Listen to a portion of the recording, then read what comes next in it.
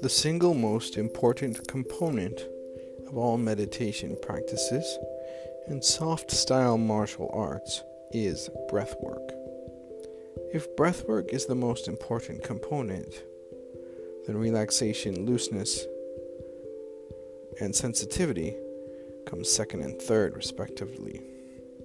It is breathwork that can facilitate a greater relaxation in the body and the psyche. This relaxation in turn makes it easier to be sensitive to one's internal state, as well as one's external environment and present moment experience. An awareness of one's breath and its depth, or shallowness, can act as a cue to use the breath to relax the body and release any tension. At first, the tension in the body that is released is the tension that is most readily apparent to one's awareness. But as this surface tension is released, deeper and deeper layers of tension are revealed. These layers are in turn released through the use of breath and attention. Once all layers of tension have been released, the body achieves a certain freedom of movement, coupled with a sort of psychological flexibility, rooted in inner calm. This ideal physical and mental state must be maintained through vigilance. This vigilance involves a monitoring of any physical, psychological tension that may creep in.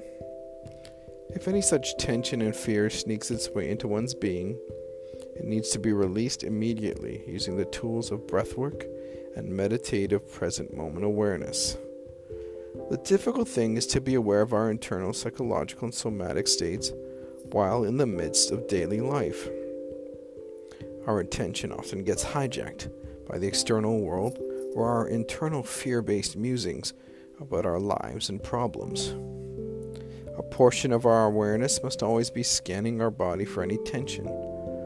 These zones of bodily tension points to zones of holding fear and stress.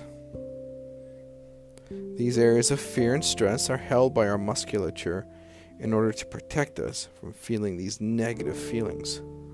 Once the tension in these tightened muscles is released, we are forced to deal with a potential flood of the negative feelings and buried memories that we had stuffed down so deep in order not to have to deal with them.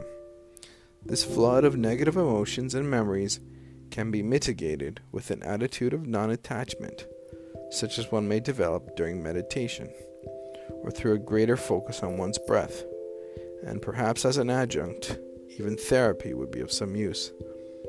This path to wholeness, through focusing and releasing our hidden traumas, is not a path that is easy, but the reward of greater inner peace and freedom of movement, a movement that is fluid and graceful, is worth it.